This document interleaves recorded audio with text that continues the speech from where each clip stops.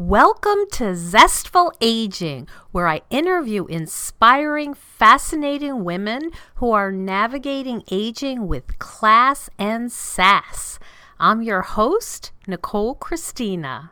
Hey everyone, I am so grateful for all of the downloads, and I'd love a rating on iTunes and a comment. And please subscribe. It helps the show's rating so other people can find it and learn how to age well. And if you are loving the podcast, why not check out the companion online course, Zestful Aging, Simple and Sustainable Habits for Health and Longevity. You can access it through my website, NicoleChristina.com/Zestful Aging. It's based on the Harvard study of adult development, and I'm really proud of how it's turned out. Well, I've got my coffee in my hand and my trusty dog Sparky beside me, so let's begin.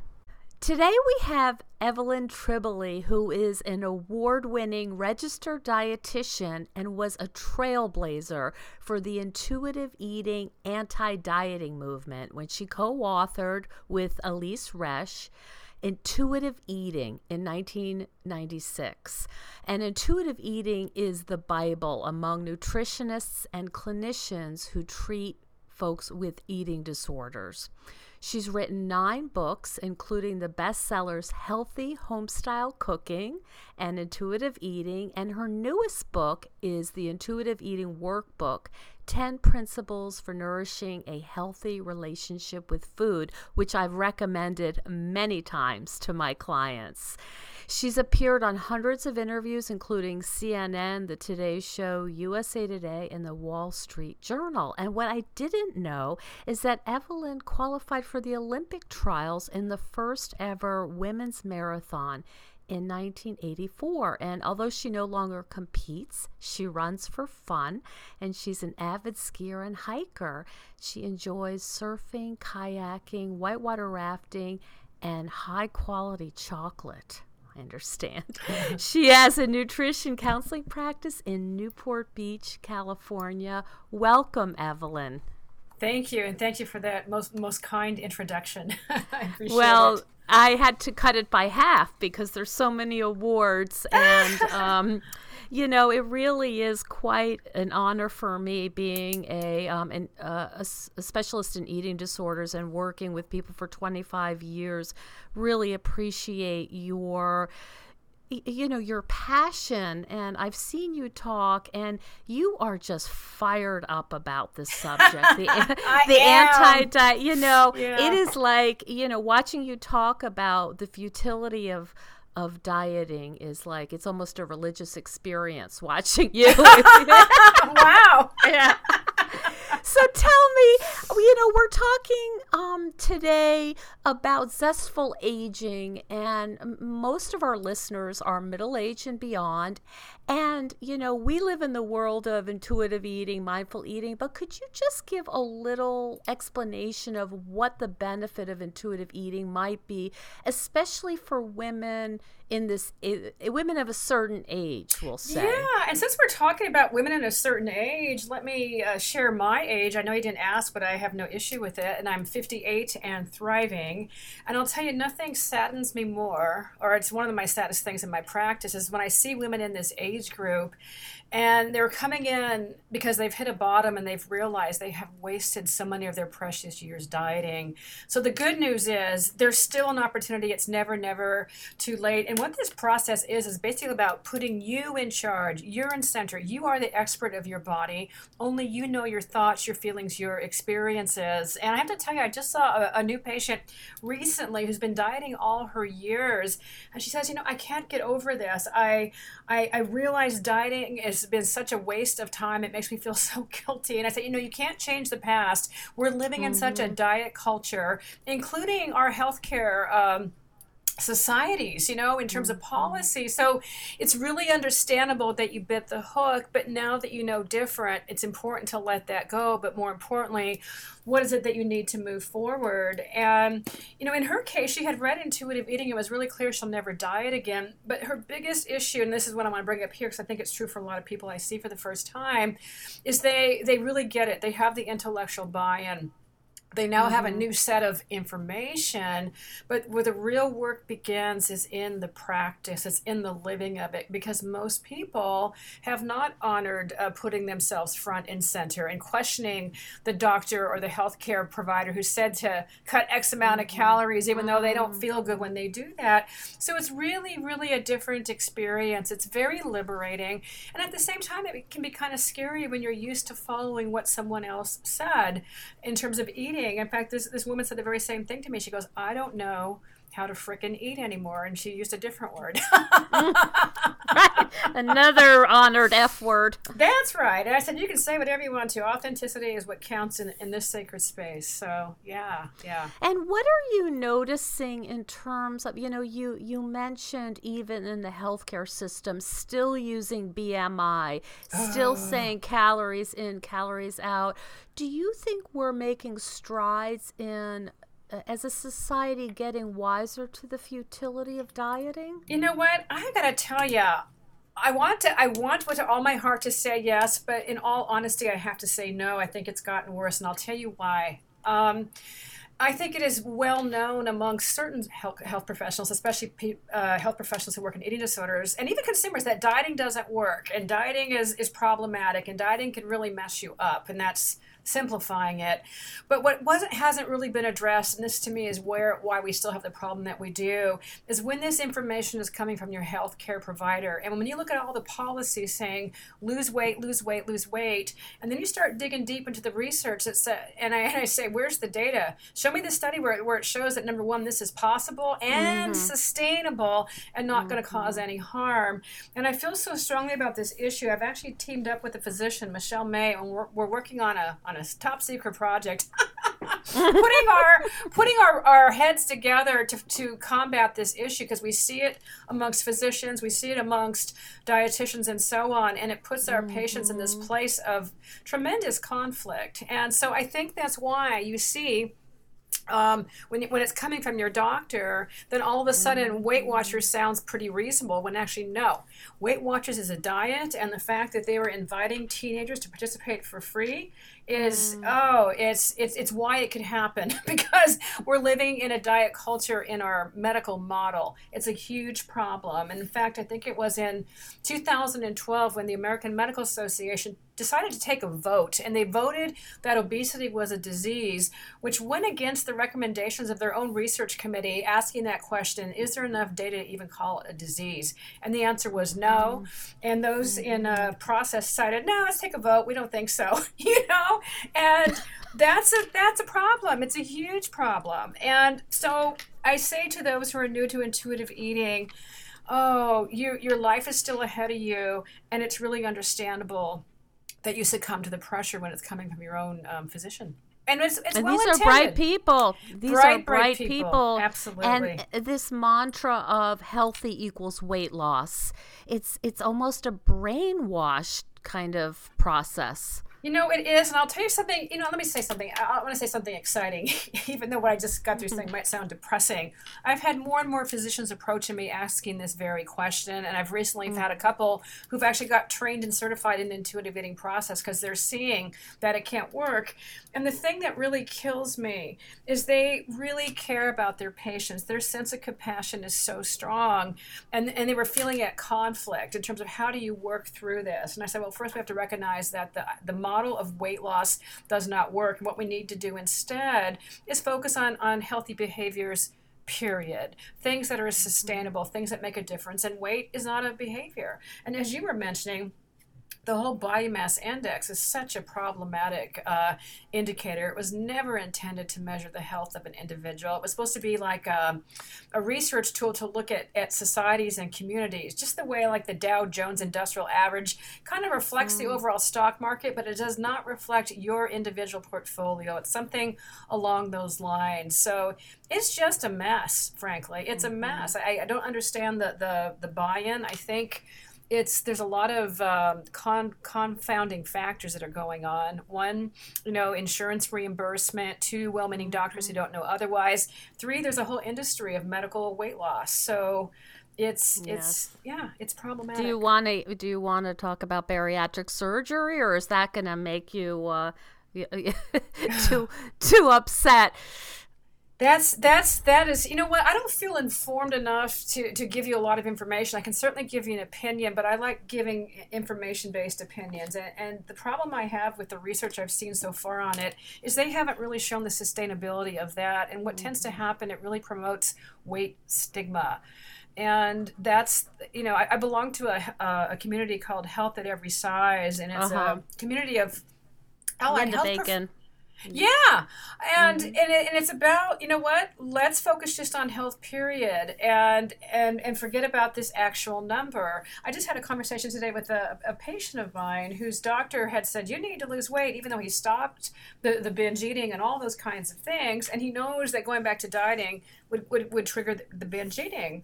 And I said, so let's look at other things that can help with health indicators like exercise, but in a way that actually feels good and that's not going to be problematic. And I think what's shocking is most physicians I have spoken with and at conferences are not aware of the data that shows that the process of dieting actually increases your risk of gaining even more weight. And there's actually even a mechanism called fat overshooting. And a very, very small study, I think, really underpinned the horror of this. The Biggest Loser, a study in which they looked at, I think, a handful, like 15 participants 6 years after the fact, and to find that their metabolic rate was still suppressed by an average of 500 to 600 calories on a daily basis, to find out that their muscle mass was actually lower than what they actually started at. There were serious side effects of this. And one thing that didn't get talked about that was actually in that particular research paper is that their baseline blood sugar levels were actually higher than what they started out with. Not their baseline, their final blood sugars in which they were. So there's problems here. And what I find is in the area of science, a lot of researchers have their specialties, but they're not talking amongst each others. And this is a huge thing that needs a very integrated approach. And the thing I am excited to see on a positive outlook rather, is some of the health professionals that I oversee in these trainings.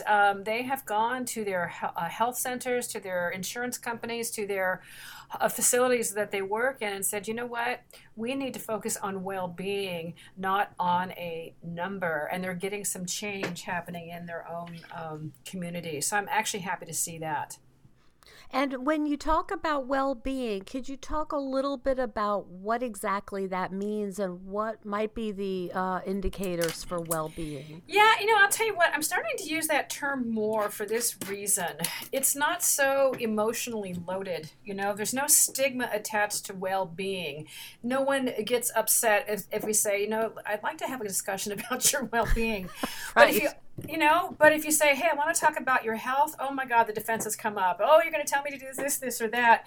And the other thing, and you'll probably appreciate this, is that well-being is so much more inclusive. It's clear to me anyways that it includes your emotional and psychological health. And for a lot of people, when they think of health, they're only thinking of physical and medical health. They're not thinking about the psychosocial aspect, which is so important. So I like the term well-being. It's more friendly. It's like a puppy. You're gonna who doesn't like everyone a puppy? Likes right. And so when we talk about well-being, as you have become more mature, as you've aged, what have you been doing to enhance your well-being or to stay well?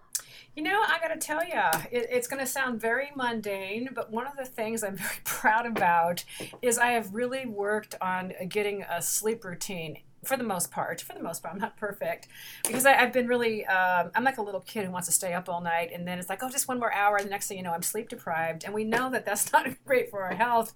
And more importantly, it's not just that I can check off the box and say, yes, I'm getting enough sleep, but I actually am feeling the difference. And the other thing is just working on, it's a constant process for me, but making sure my life is imbalance in terms of not taking on too many projects, or if I am going to take something on, what am I going to let go of, so I'm not running around like a maniac. And you mentioned how I've written 9 books, and I am proud of that, but that came at a cost. When I'm in writing mode, it's like I'm a monk in a cave, and my friends are like, oh my god, we're not going to see you. So with every book I would vow to get better at my self-care, and I think with my last one I finally figured it out. So so when I do my 10th book, I think I'm going to do it from a place of balance as opposed to kind of all or none. But I love this idea of thriving and being really present. So the other thing that's really significant that I've done in the last 5 years is I've become a pretty serious meditator. I have a serious meditation practice, and I actually teach other people how to meditate. Have received training to do so, and I'm very excited about harnessing the power of our minds. It's so profound. Mm-hmm. And then we have when we can be practicing these kinds of things, we have more space and we have more choice on how we want to live. But it was amazing to me to discover how much of my life I've been sleepwalking, because my mind was, distracted, thinking about what happened that day or what's going to happen in my future. And here I'm not even seeing the ordinary, extraordinary beauty as I'm driving home down PCH along the ocean, So, and the digestion and the immunity benefits of meditating. Are nothing to sneeze at either. No, in fact, I'll tell you, the research is profound, and I'm a real research geek. I just love science. I remember that. Yeah, and when you look at the meditation research showing, the last study I saw that did kind of like a meta-analysis grouping all the studies, showing I think it changes like 200 different enzymes in the brain. It changes the structure of the brain. It's just like, wow. So powerful. It is powerful. And it's one of those things, it's not a hard idea to grasp how to meditate. It comes down to that issue of practice, and being kind on yourself, with yourself and on yourself, I guess. Hey there, more of the interview in just a second. Now it's time for a quick shameless plug for my Zestful Aging web course and my newsletter, Breathe, Taste, Savor. Hop on over to NicoleChristina.com/Zestful Aging, no spaces, to find out more. Do you want to talk at all about how aging has been for you as a woman, as an athlete, what the challenges might be, any surprises? Yeah, I tell you, I got a surprise last year.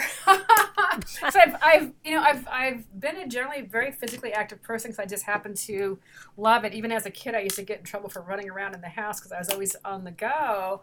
And I had a couple of surgeries, a knee surgery and something else that happened, and it slowed me down so much, and it really caused me to, and I'm fine now, by the way, but my year was kind of gone. I spent a year in physical therapy, and it was just a regular knee thing. It wasn't anything big, but it was humbling, and I realized how I take my own health for granted. And so I had a serious conversation with my team, and they said, well, Evelyn, because last year I was 57, it takes a little longer to recover from surgeries and do physical therapy. And one of the most humbling lessons I had is the physical therapist took me aside and said, look, I realize with you, I need to actually tell you to slow it down. With other patients, I'm worried about them doing enough and consistently, but with you put too much effort in. So you're a high achiever. Well, and here's the funny thing that's about it, because here's what he told me, and I just about laughed. I did laugh, actually. He goes, you have to really listen to your body. Oh, my goodness. Oh my goodness.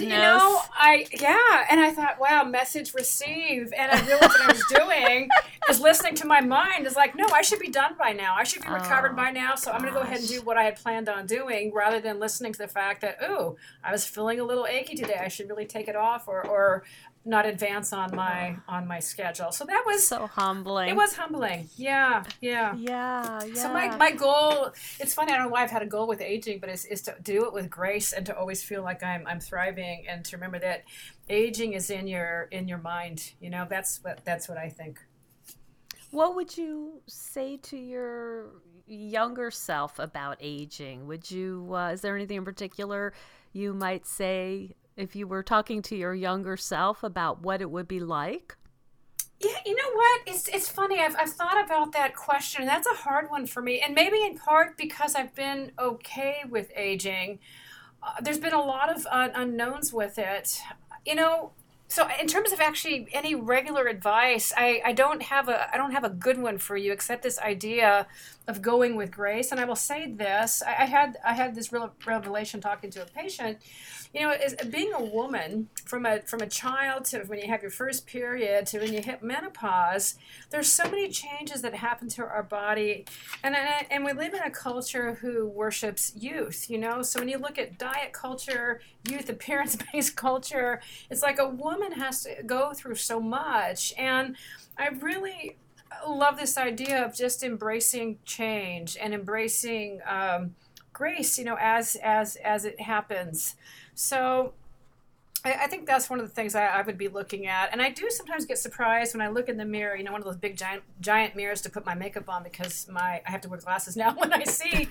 Right. It's like, oh my God, there's another wrinkle. And then I laugh because I wouldn't change it. I wouldn't erase the cause of that on my face, But I do have a moment where I might wince, but I don't want to buy into that. And I just remind myself it's a life that I've been living. I got to earn these signs of aging. It's part of the process. Yes. Do you have any advice for our listeners about, first steps about being more intuitive about eating? You had mentioned a patient earlier that said, I really don't know what to do. I don't know the first step. I don't even know how to eat anymore. People who have been on chronic diets, staying away from carbs, trying this, low carb and then high fat and all these different diets. If they're wanting to do something different, if they're seeing sort of middle age or over as kind of a fork in the road, now I'm gonna do something new and something better for myself. What advice would you have about the eating part? I'll tell you I'll tell you exactly what I told this woman, and it's a place I like to begin with a lot of people actually, and that is to aim for seeking satisfaction and joy in your eating. And I asked her, what would that be like? And she just about fell out of the couch. She goes, wow, satisfaction and joy. I said, yeah, has anyone ever asked you about that? She thought she had the wrong office. Yeah. So we really broke that down. So joy is this idea. I've had so many chronic dieters come in and they're just so weary. And so joy also includes, your energy level in terms of if you're the one that's preparing a meal, whatever you decide to do, it needs to be in alignment with your energy.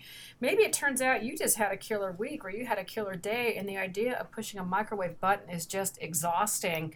And that might sound silly, but I've been there. I've had many patients that have been there. And so the kind thing might be, what might I pick up today or go out to eat that would give me joy and satisfaction? So looking at those kinds of things. And again, it puts you at front and center. And so when we look at satisfaction, one of the things I love about starting with that, even though it's not the first principle, I believe it's the sixth one. I still don't have them memorized after all these years. Isn't that funny? In terms of, I have them all. I know all the principles, of course, just not which number goes with what. Right. I understand. Yeah, you don't have to go in a certain order, but satisfaction is a really beautiful place to start because when you're aiming for that, well, it's a way to get into balance and get to know yourself at the same time because ultimately it's not satisfying to undereat and ultimately it's not satisfying to overeat. So where is that sweet spot? And I think one thing important to remember in this journey of becoming an intuitive eater, it is not pass and fail. It's a journey of discovery. So it's about getting curious with some kindness. And, so let's say, you perceive that you overate lunch. And rather than micromanage and react by panicking and going on a diet, and often dieting is a coping mechanism, maladaptive coping mechanism for a variety of different types of things, is let's see what happens with your body. And let's notice. Maybe you'll notice that when you ordinarily get hungry in the afternoon, you have no desire to eat, And yet if you had micromanaged and vowed not to eat something or vowed this or that, you would have robbed yourself of the experience of saying, oh, my body's working. Oh, my body's working. And I love doing that, is noticing when your body's working, when you're feeling hungry, for example. It might be really annoying. Maybe you skipped lunch because you got pulled into a meeting you didn't plan. You thought, who cares? And then you notice when you get home from work, you are ravenous. You want to eat up the entire kitchen. And while that doesn't feel very good, it's scary. It's, your body's working. You're having a natural response to an extreme condition that your body was put into. And now the question is, what would feel satisfying with this level of hunger? What matches my energy? Or maybe I want to start with a meal that's kind of slow and relaxing. So those kinds of things is what I would be looking at. And then something else I'm really fond of doing, this is a newer technique. It's not in the book, and it's to ask this question. And I love the question because it gives you one of three answers. You don't even have to, pick an answer out of the air. It's provided for you. It's multiple choice. Yeah, so let me do it for you, for all your listeners out there. So, just get a little bit comfortable, maybe take a relaxing breath or two, and then check in. How do you feel right now? Pleasant, unpleasant, or neutral? So check in with how you feel. Which do you relate most to? Pleasant, unpleasant, or neutral? Now, I'll tell you what I love about this question. One, I've never had a patient not be able to answer this. There's usually one that they gravitate more towards than the other. And it's not asking, what is your feelings right now? How would you rate them? It's not asking, are you hungry? Are you full? And by the way, those are all good questions, but when you've been numb and you have no idea, this is a great way to begin. It's a universal attunement question. And for some people, what I have them do before they eat, I might have them just ask that question. Again, just to get grounded. It's not about rating hunger or even emotions, but just how do I feel right now? That's a great first step. It is. So it's an attunement thing. It's checking in. How often do you check in with yourself? How often you've been so busy taking care of other people, you have no idea how you feel. And what's really cool is the more you start connecting to how you do feel, pleasant, unpleasant, or neutral, you might start getting curious. If you're feeling unpleasant, it's like, what might I need to be feeling at least in a place of neutrality? And so this is where the journey begins. So that's probably a place I would start. And, of course, we get into hunger and fullness and other kinds of things. But I think it's a nice way to begin. And I've had patients pleasantly surprised how exciting it is just to ask that basic question. And then to seek meals with joy and satisfaction. Now, that said, I do not want to leave your listeners with the impression that every meal you eat has to be a 10 and a divine experience with rainbows and butterflies and candlelight. Sometimes eating's just ordinary. Sometimes it's like a pair of sensible shoes. And what I find, however, if you a turkey sandwich.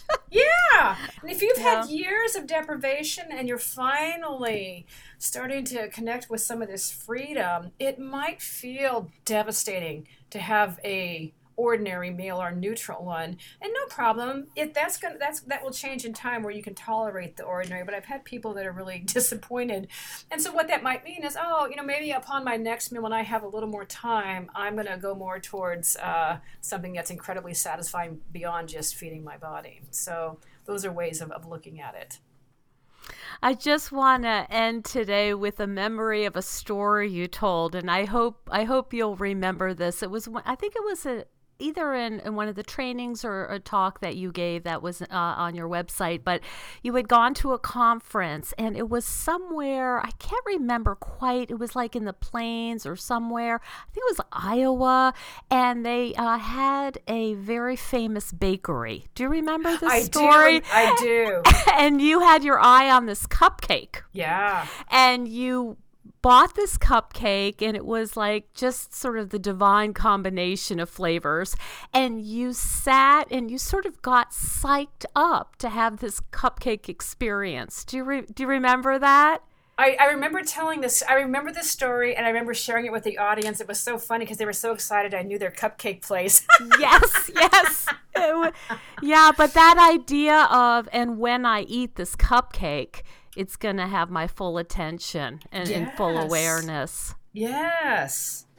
Yeah, eating needs to be sacred space, and especially, yeah, in fact, I just had a patient who was so shocked that she had dinner for the first time with her husband, not in front of the TV, and she couldn't believe how satisfying it was. And then she started apologizing because she had pizza. I go, you can eat whatever you want to. This is about the process of your eating. I said, but I'm kind of curious. If you're watching TV and eating pizza, how many slices do you eat on average? She said about 4 or 5. And I'm curious, what did you end up eating with your husband? She said, I think it was either 2 or 3. And I was shocked how satisfying it was, and it happened to be less. So we have this illusion many times that we can, fully be present with our food and do something, but it's really not true. You rob yourself of the experience. So especially when it's something that you love, please, please, please make the time to be 100% present with your food. Mm-hmm. That's great advice. Thank you so much for your passion and your energy and all that you bring to this. I know it's just been transformative to talk about these kinds of things with my clients and in my own life. It really, I think it so elevates the quality of life to Absolutely. Be present with your food. It can be such a beautiful experience. And I think it can be lost on people who are really, counting their carbs or, whatever they're doing, whatever the diet of the month is. It really does seem to bring a level of joy that it's a pleasure to watch that in a client. Thank you so much for joining us on Zestful Aging. Please subscribe, comment, and rate me on iTunes. I love those 5 stars. Like and share. Those actions help other people find the show. And I love to hear from my listeners. Send me an email at NicoleChristina.com and tell me what you'd like to hear more about. Want more zest?